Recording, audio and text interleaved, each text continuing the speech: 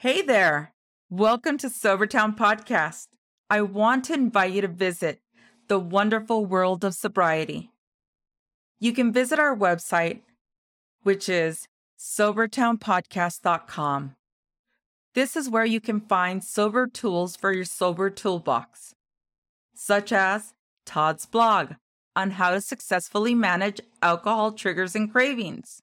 We also post the Rewired podcast and the schedule for Zooms. This is where you can find all these beautiful recovery stories that we all share from our heart of our hero's journey. We also have a Facebook community, Sobertown Facebook. I want to introduce myself.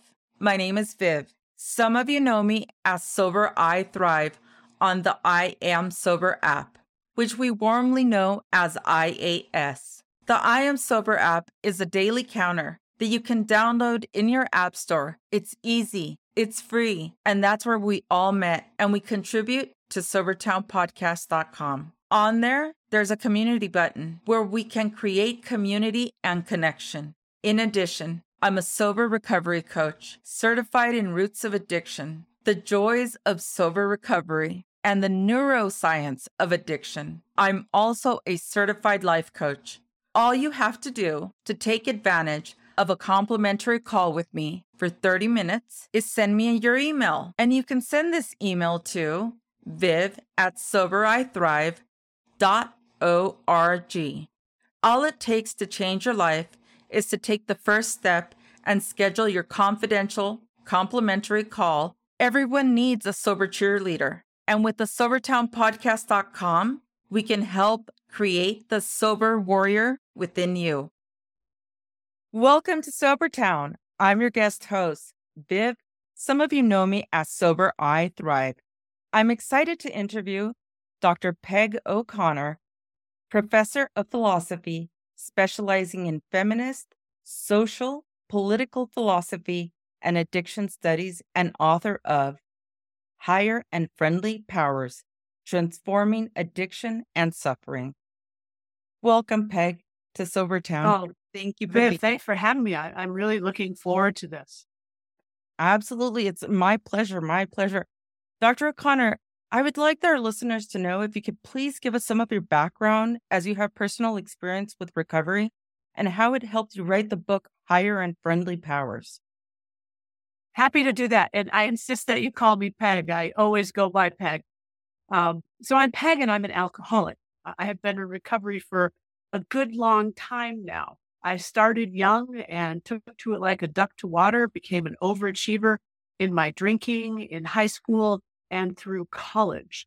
And as a young college student, I went to my first AA meeting because that little voice inside of my head had been whisper shouting at me, if you know what I mean by that, whisper shouting at me, "You have a problem."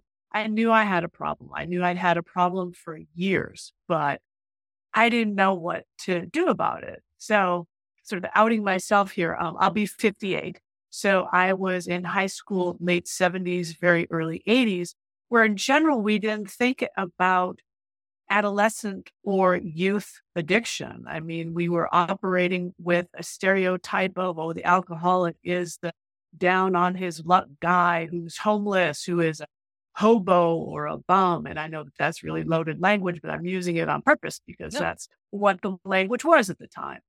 And so I could look at that and say, well, that's not me. So therefore I can't be an alcoholic. So I developed a good faulty logic as a young person because I would always have a comparison pool that I could look at and say, well, at least I'm not that bad. Those are the real alcoholics or addicts over there. And I'm not in that pool. So therefore I can't be an alcoholic. Bad logic, as I would go on to learn as I became a student of philosophy. But as an undergraduate, I went to my first AA meeting. So I was just 18 or 19. I honestly can't remember how old I was. And I had been raised Catholic and had gone to 13 years of Catholic school. So I went into that AA meeting with a whole rich catalog of Catholic beliefs about the nature of God. And I'd always been told, God is always watching you. God knows when you sin. God knows when you make mistakes. God knows everything. That's what it means to be omniscient. So as I was listening to the steps, And then as I was listening to how it works, I wanted to run out of there like my pants were on fire because I had such a conception of God. I mean, as a young kid in elementary school, I remember being so terrified of God because I thought, oh my God, God is a peeping Tom. He sees me everywhere. We are always naked in front of God. And so there was all this shame about it. And I ran out of that AA meeting and I never went back to another AA meeting until I was nearly 20 years sober. So I'm someone who got sober without AA, without any kind of official in or outpatient treatment. And I think my trajectory is actually quite similar to the trajectory of many of us who over time change our relationship with addictive substances or processes. So this book, Higher and Friendly Powers, is written for my 18-year-old self and for everyone else who cannot square themselves with that notion of God, but who might find good benefit in AA if only they could rethink what a higher power might be. Yeah, I really loved and I found it very interesting that you point out in your book that the original term higher power was coined by William James. Can you Yes. expand on that? So when Bill Wilson sobered up for the last time in 1934, he had tried and failed repeatedly to sober up. And he had been checked in as a patient to the term of the time was asylum for the inebriate. So he had been checked into one of these drying out hospitals. And finally, around Christmas time, 1934, he's there. And this guy has pretty much lost everything. He is living with his in-laws. He's living off their generosity. It is his brother-in-law who's paying for this stint in the asylum for the inebriate. And Bill Wilson writes about being there and throwing up his hands in defiance and saying, if there is a God, I'll do anything, take this away from me. And he says, suddenly I felt this gust of spirit. He knew it wasn't just wind. It wasn't a draft from a window. It was this gust of spirit. And he said, and I felt my desire to drink just disappear. And he is joyful until he thinks, oh my gosh, I'm losing it. Am I hallucinating here? Which makes good sense because hallucinations can be part of alcohol withdrawal. And one of the ways they treated alcoholism was with belladonna. That could also cause hallucinations. So there was good reason to think that he was hallucinating and none of this had happened. But he had a very good friend. His name is Ebby Thacker. And Ebby Thacker gave him William James's book, The Varieties of Religious Experience, that had been published in 1902. So there's a 32-year gap in there. But William James was so taken, or Bill was so taken with William James that he devoured this book and later came to say, I regard William James as a co-founder of AA because his ideas were so important. So one of the ideas that Bill took from William James was higher power. Now, William James talks about higher power in a singular, but just as often he talks about it as a plural. So higher powers and friendly powers. And William James included as higher powers ideals such as truth or beauty, enthusiasm for humanity, patriotism, a belief in the immanent deity of all things, something more that we can't specify, but we feel it in a kind of way. And that higher power might be out there in the world and the cosmos, but it might already be in us. And so that higher and friendly powers that you encounter in William James is so much broader and expansive and more inclusive than what you see Bill Wilson did with it. He reduced it to what he was familiar with, having been raised against a Calvinist background in Vermont, which was a Christian God. And he tried to put a qualifier on there, God as we understood him, but that qualifier is equally loaded with assumptions about a male divinity of a certain sort. So what I want to do in this book is give examples of these higher and friendly powers. And one of the important things that James says is it could even be a better self, better version of yourself. Anything larger will do, he says, if it enables you to take the next step, if it enables you to become willing to do something differently. So that notion of higher power is one of James's most important ones. But with Bill Wilson, it's understandable that he reduced and described it in ways that were very familiar to him and to the other early members of AA. But what that means for those of us who come in not sharing those beliefs or having a very different relationship with Christian beliefs is we have to do kind of taekwondo or jujitsu to kind of block off all those expectations about what a God is. And so we're so busy blocking this that we don't actually do the work that we're there to do, or we feel like we're lying or that we're a fraud, or, as they also talk about it, that chapter to the agnostic. There's a little nudge, wink, wink there that, I bet the atheist or the agnostic, they'll get with the program and come to believe in God too. No, no, no, no, no. So higher and friendly powers is anything that enables you to author your own change, to be the author of your own conversion to a better self or to different ways of living. I love that. I definitely, I understand that, because myself, in reading your book, I found so many mirrored qualities as understanding God, and also I'm not religious, but I am spiritual. Yes. So this definitely spoke to me, and I love the fact of your portion, and if you could elaborate on that, the understanding the concept of higher power at heart of 12-step program, and dispelling the concept of the Christian-centric God at heart of AA, which makes the most accessible form of addiction treatment more palatable to those in need. So I ran away from AA, and I still only dip in and out of AA. I'm someone who says, I really like the people.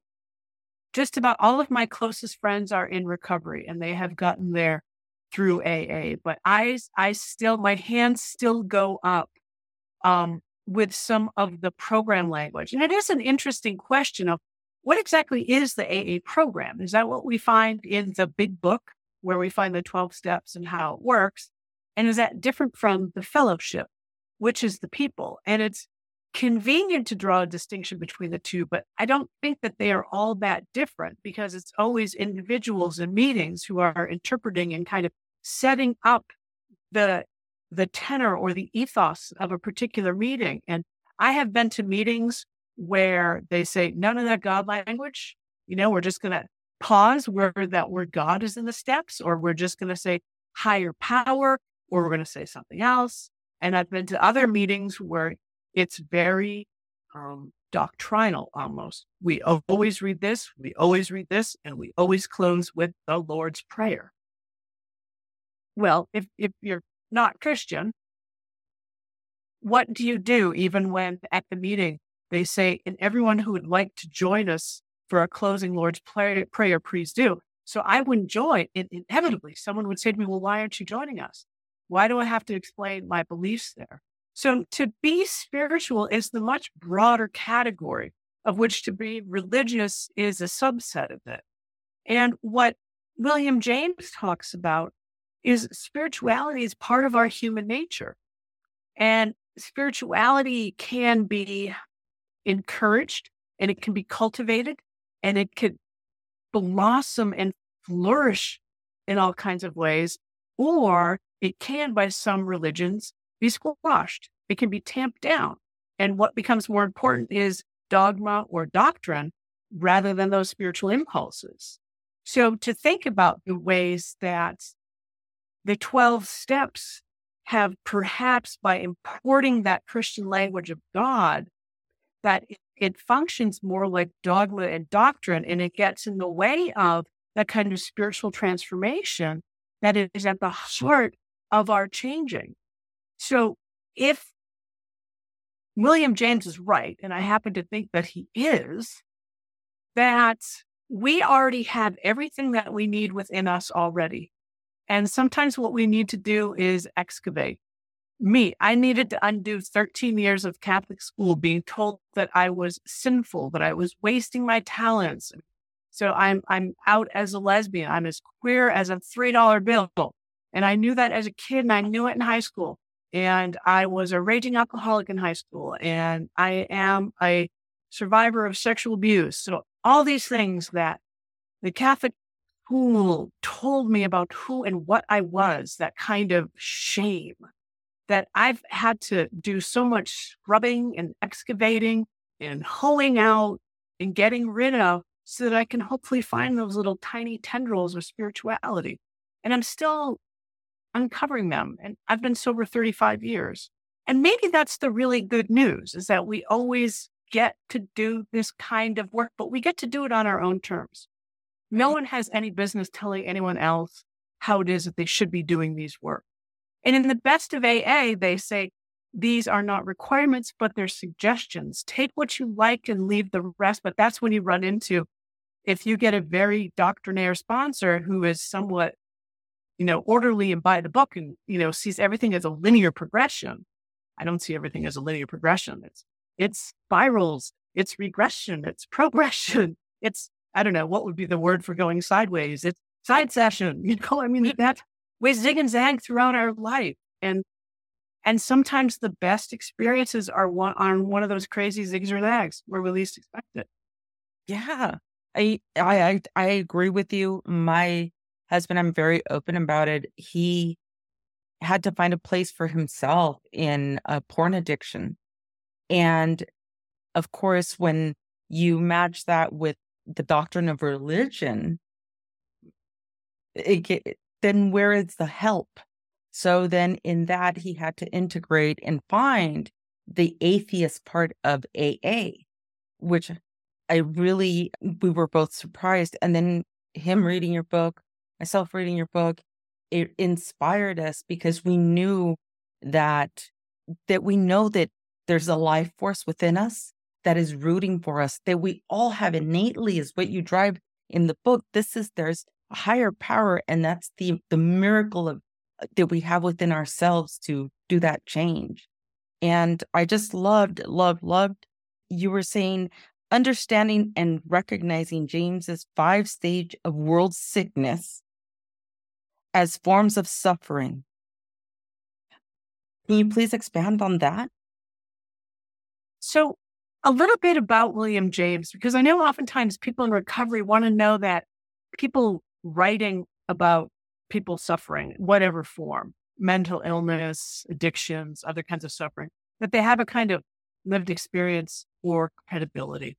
And William James, the whole James family is fascinating, just to show that money does not protect you from acute suffering. But William James, his entire life, struggled with what he called angst or melancholia. And those are terms that have fallen out of contemporary usage. Angst has been replaced by this notion of anxiety. It's an anxiety disorder. And we also talk about, instead of melancholia, we talk about clinical depression. And those are important terms. I'm not mocking them. But there are older terms that are so much more rich and so much more descriptive of the ways that people can suffer. So William James himself suffered with what he called the worst kind of pathological melancholia. He said, really, there are two general types of people in the world, and we're mixtures of these two types, but we tend to have a natural kind of point that we come to rest at. He said, there are those who are sunny-siders. They're naturally optimistic. For them, the glass is always half full with something really delicious. So that's me. I'm one of those sunny-siders. And then there's the people that he calls the divided or sick souls. And those are the people who are always below, or they hover right around what he calls a misery threshold. He said, all of us have this threshold that we dance around. How much suffering can we take? And the optimists, like me, tend not to take a lot of emotional suffering. We'll course correct. I've become more of an optimist since being in recovery, but we'll course correct. We don't like to inflict suffering on ourselves, particularly when we see a way to change it and we're willing to do what we have to do. And he said there are other people who become so comfortable with, doesn't even begin to capture, become so familiar with misery and suffering, and they can tolerate so much, and that elevator can keep going down. And so James came up with what he calls 5 stages of world sickness. So this is kind of a deeply personal kind of reporting on the way that people suffer. And they're not equally bad. So it's everything we now say, it's a progressive condition. So it's on a spectrum. And he says, some people begin to have a chill in their joy. Let's say they were a joyful person, but the shine comes off some things, for a variety of reasons. That's a few more things start going wrong, or they no longer love doing the same things that they always do. They like them less. And joy chilled is something that I can change, though, within myself. I might decide to recommit to something, or I might say, you know what? I loved playing that sport for the first 40 years of my life, but now I'm gonna do something else. I'm gonna go off in different directions. The issue is with me and my attitude. So there's joy chilled. The next phase, so moving down or in the progression, is joy destroyed. I just don't like those things anymore. Things that I used to love, I just don't like that. I don't care anymore. I don't get anything out of it. And that can be really alienating to a person when you realize, I don't like doing any of those things anymore. Who am I when I don't like those things? But even that one, James says, that's manageable by my inner attitude.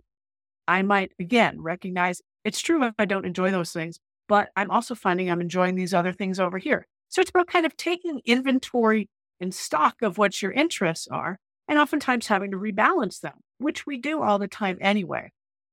But then James says things start getting worse in a significant kind of way. Sort of the next phase is what he calls anhedonia. That is just a fancy word that means no pleasure or no joy. I just can't generate any of it at all. I can't kind of rev myself up to get excited about something. And then there's active anguish, where I start worrying about everything in the world. Everything in the world is going to be a source of disappointment, a source of grievance, a source of loss. So I'm always kind of on that defensive, waiting for that slight to come in. Or I sent this email and I know she's probably going to just say no to it. So you're putting all that negative energy out there in the world, but you're also kind of bringing in anticipating all the negativity in the world out there. So the wrongness or the lack is both a person's attitude, but more you're starting to see the world as kind of a hostile place.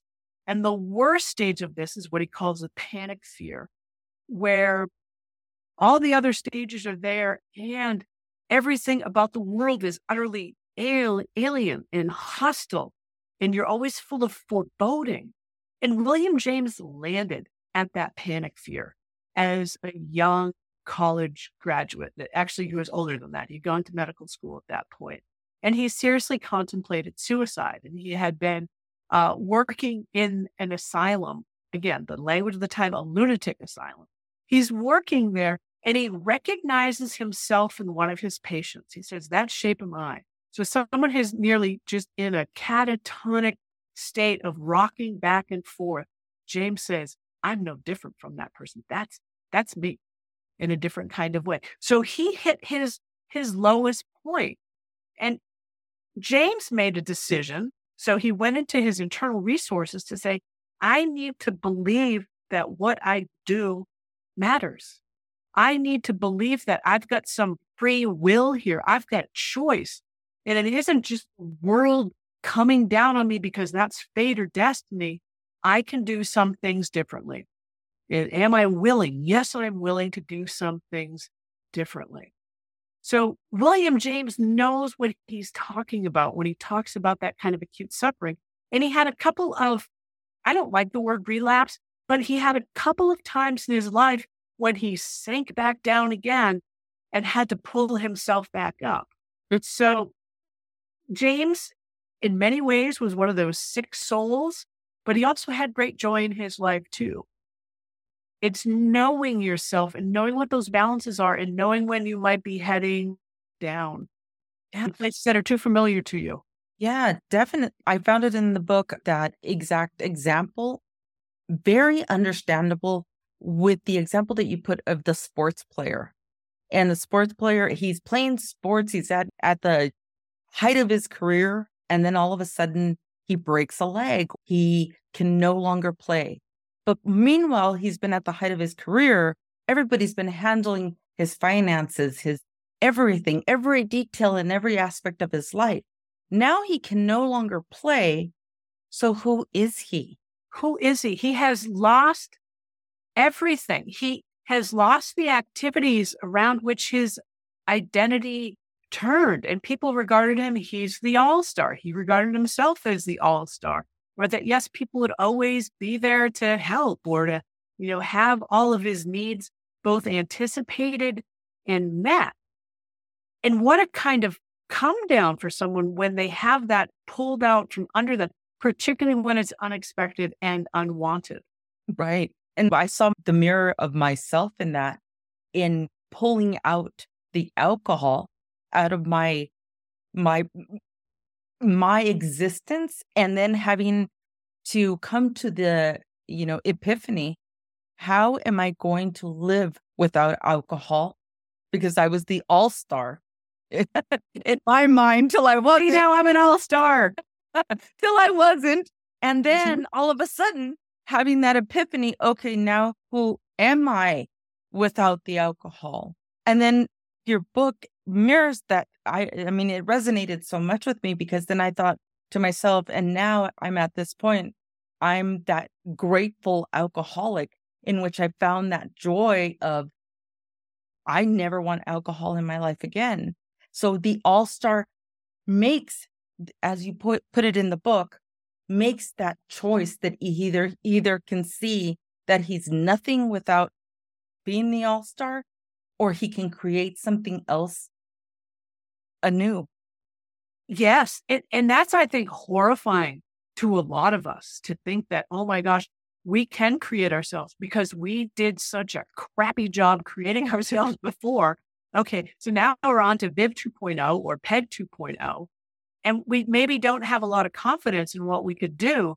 And in fact, we bet the exact opposite. We assume we're going to screw it up. We're going to mess it up again. And so to think about the fact that when I give up alcohol or drugs or other behaviors, there's kind of an important turning point where we go from saying, well, I can't drink anymore, or I can't use drugs, or I can't gamble anymore. I can't. That's that kind of negative. I can't. To now I get to. Or now I don't have to worry about the hangovers. Now I don't have to worry about the recrimination. Now I don't have to worry about, my God, what the hell did I say when I was in that blackout? I don't have to do that anymore.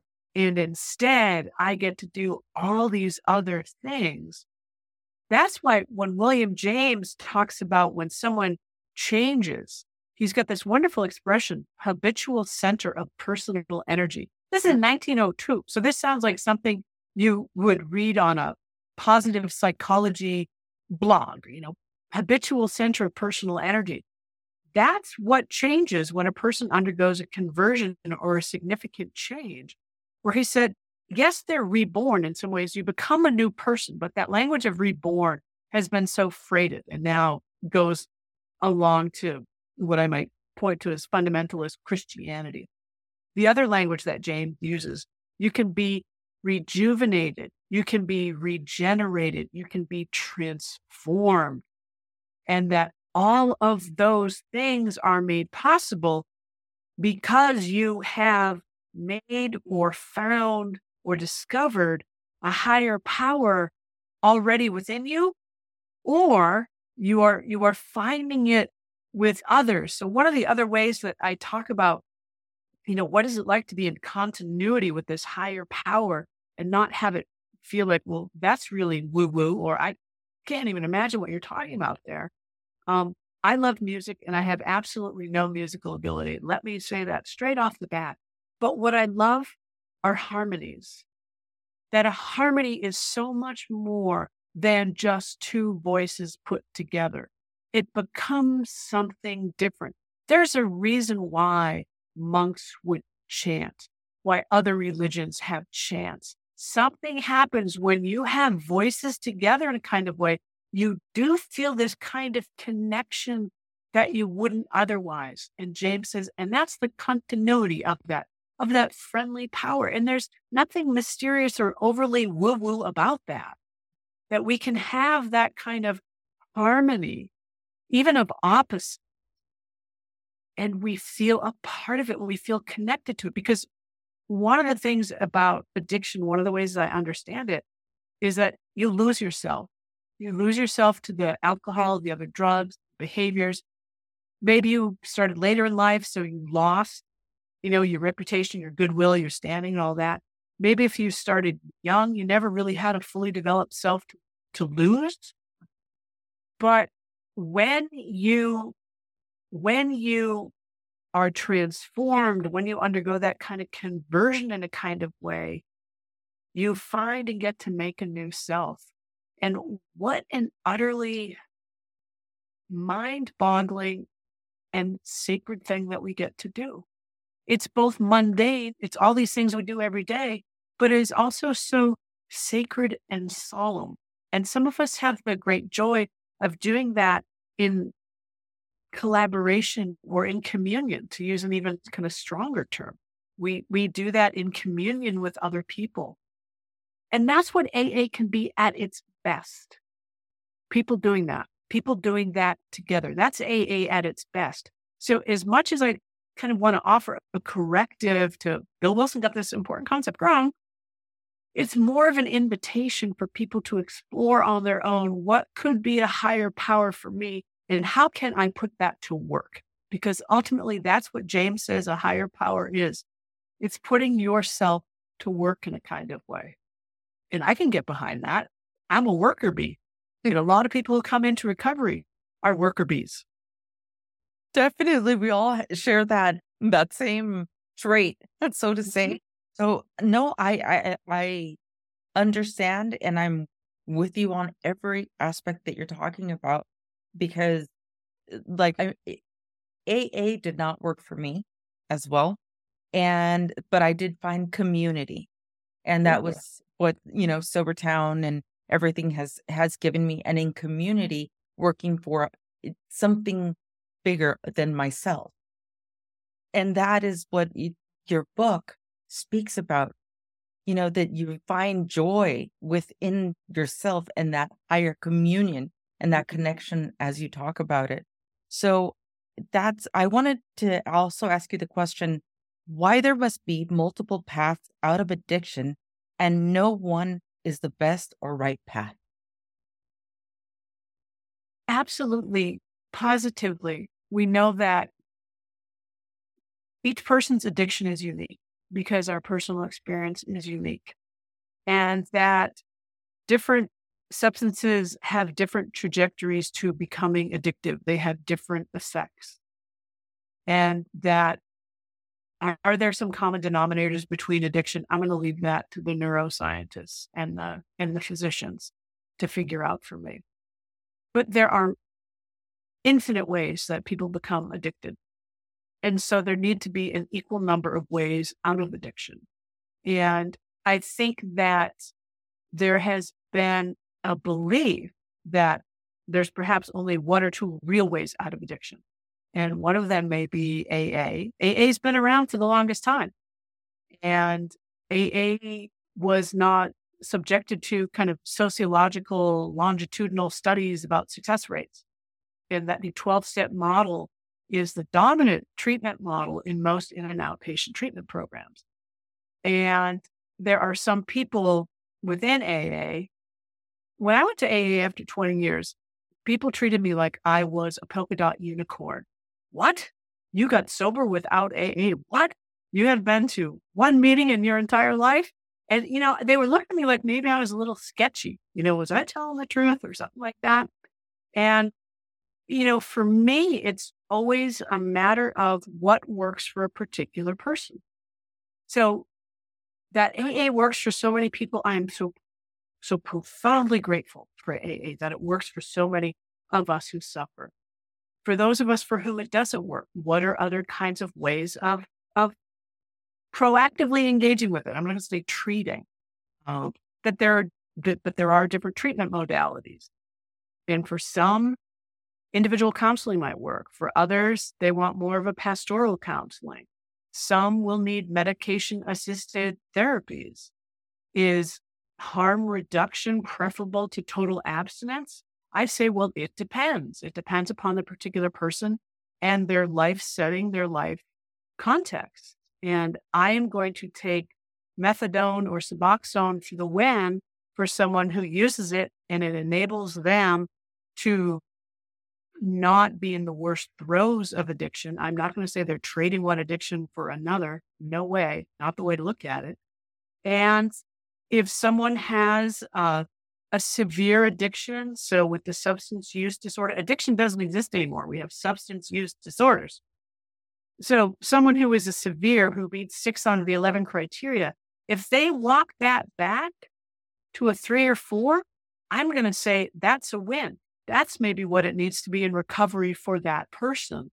So at the end of the day, my feeling is that everyone gets to be an expert on his, her, or their own addiction and should be well positioned to make decisions about what that looks like and how they live it.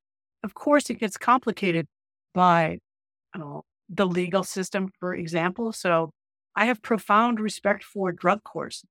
Good drug courts are life-saving, but they're all abstinence-based. It's been a long haul for medication-assisted therapies to be included in many drug courts because of that view. Well, it's still opioids. It's still you're swapping there. But I think drug courts can be incredibly helpful for people. And I know that some professions require abstinence of a certain sort. So there are all those kinds of tricky things where there are going to be times when one model is going to dominate if you intersect with the legal or medical system. Yeah. And I do agree with that word relapse. I also call it collecting data. Yep. We're collecting data. What works for you? Because that's how my journey was. And that's why your book, Higher Powers, resonated so much with me, because it was, what do I like from here? What do I take from there? And it was, it's almost, I was putting the ingredients together to see what was going to work, what was going to satisfy my soul. Yes. And so I love this part that you said, that there's multiple paths out of addiction and no one is the best one. But then also, why needs in recovery change over time? Yes. Yes. So that was me. So that's how I ended up going to some AA meetings after 20 years sober. I had kind of just started taking my sobriety as a fact of the matter, taking it for granted. No, I don't. Well, I just don't drink. I will never drink. And I realized that I wasn't being properly attentive to my own self. I felt like I was losing myself again. So I knew I'd already lost myself once as I developed that addiction as a young teenager into a young adulthood. And everything in my life was going great. I had everything.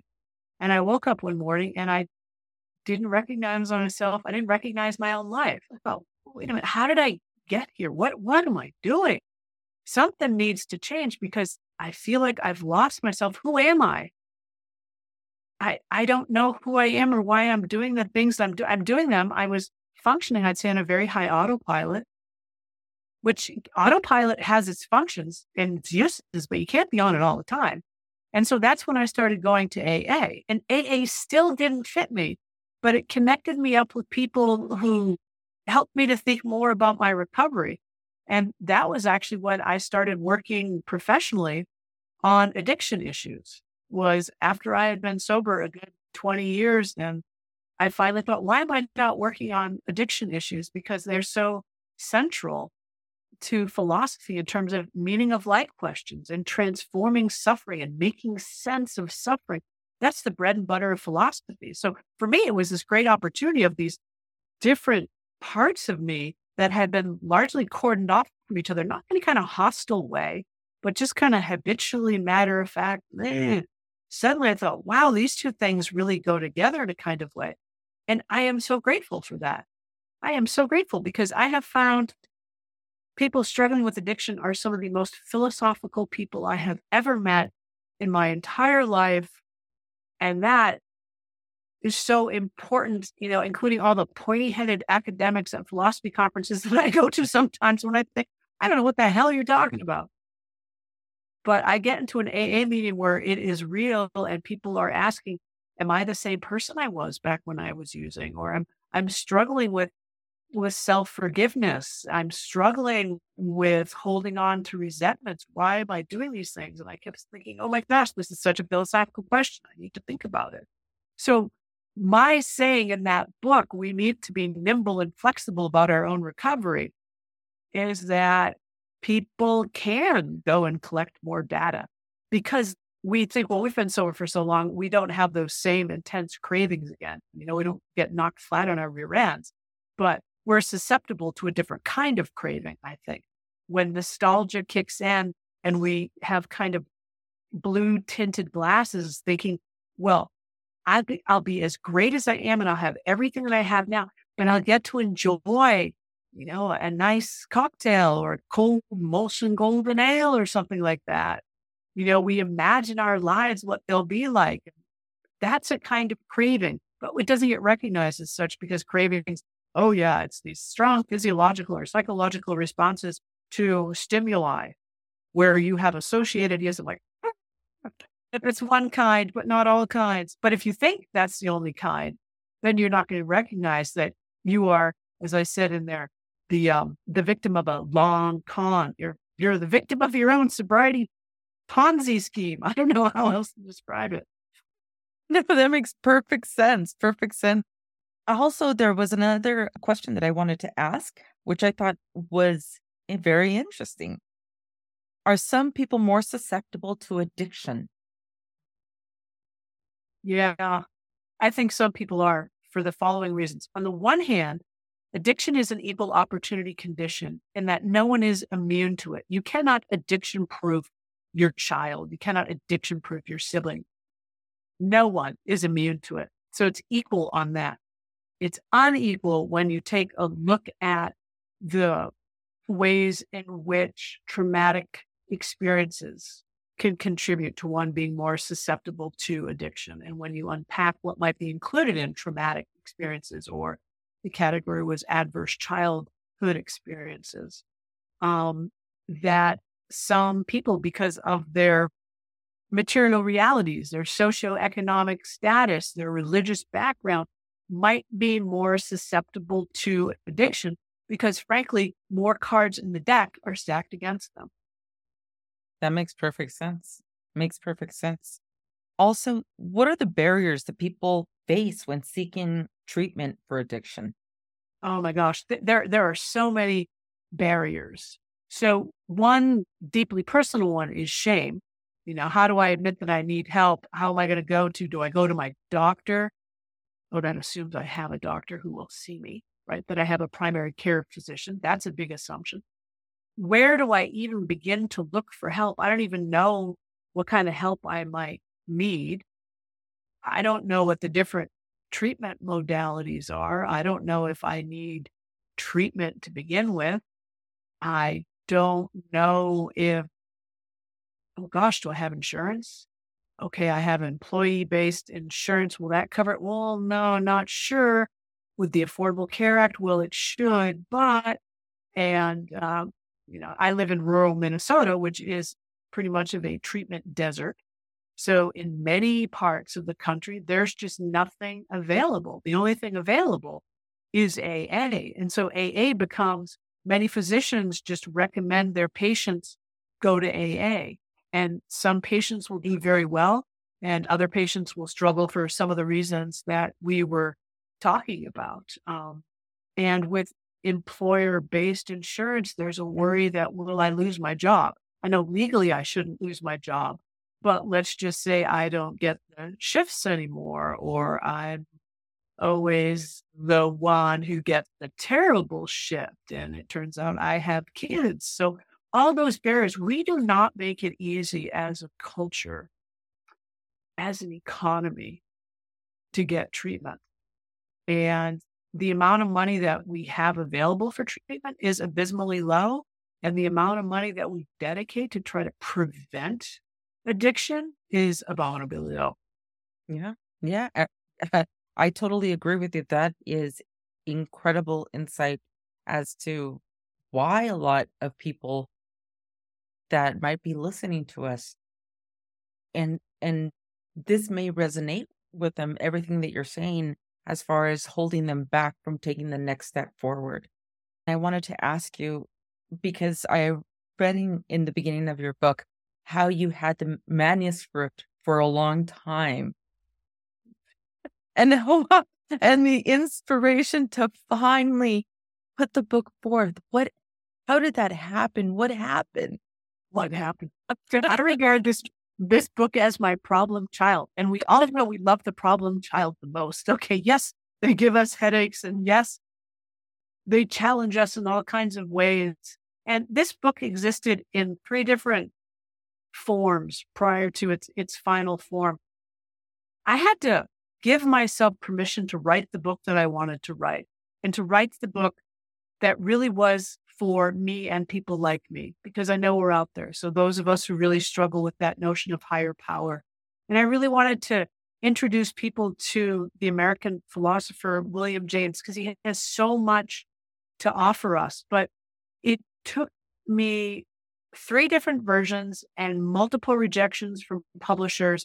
I threw it down. I'd put it away for years, and then I'd come back to it and I'd put it away again.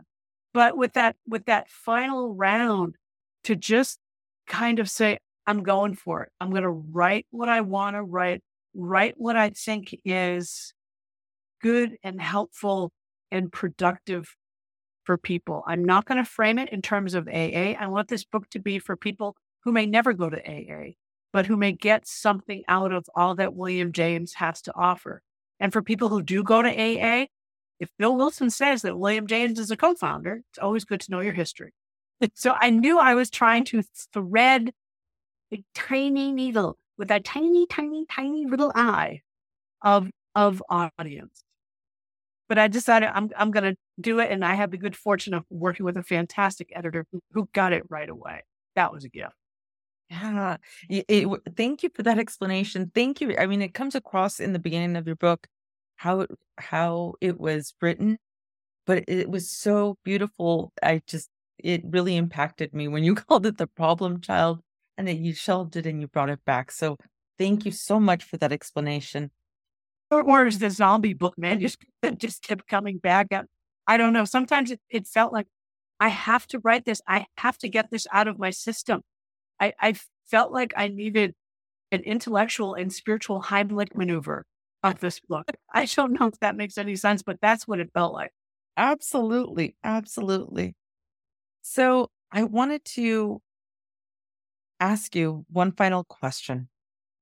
What would you like for the listener or for the person that is in early recovery to take away from your book? I would like for someone in that position to come to believe that they do have a higher power within them, that they can find a higher power, and that sometimes in the very beginning, I describe people early in recovery, and I describe myself this way, as being like a hitchhiker. Sometimes you got to hitchhike on someone else's sobriety, or you've got to hitchhike on their higher power. And I think there is great wisdom in saying, particularly for those of us who are atheist or agnostic or from different faith traditions, that sometimes the group can be your higher power. And that involves a certain kind of trust, and that we who have struggled with addiction oftentimes lose trust in others and just as detrimentally lose trust in ourselves.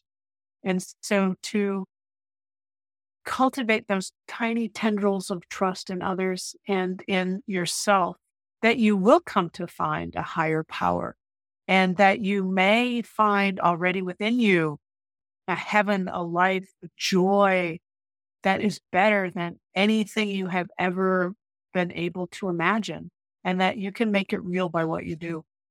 That's beautiful. That's beautiful. Thank you so much. Where can we find your book, Higher and Friendly Powers by Peg O'Connor? You can find it online at Amazon or Barnes and Noble. You can order it through your local independent bookstore. Yay, if you happen to have one of those. And you can order it off my website, which is PegO'ConnorAuthor.com. And there you'll find other things that I've written, other interviews, other things that might be of interest to you. Anything that might be of interest to you, I hope that you find it useful. That's You- always my goal, is to write or say something that's useful. That's beautiful. We'll have also the links to your book on our website Oh, thanks. with the interview. So that way it'll make it one click easy to get to, because your book is just beautifully written. Well, Thank thank you. so much for this gift. Well, thank you for the gift of this interview, but for the gift of Sober Town. I mean, you are creating a community. You are creating a spirit, a sense, a communion in the ways that you described. I mean, this is what the 9th step promises are of AA, or this is what Wham James calls, reaping the practical fruits of the spiritual tree.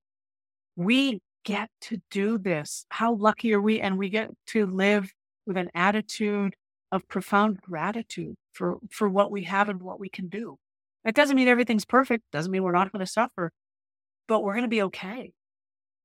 I think that that's exactly it. Happiness, I always say to myself, happiness and sadness are always fleeting.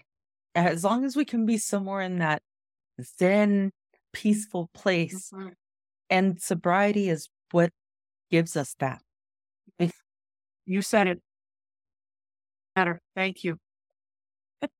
So it has been my pleasure to interview you. It has been my pleasure to read your book. And listeners out there, if you have a chance, please do yourselves a favor and pick up Peg's book, Higher and Friendly Powers, Transforming Addiction and Suffering.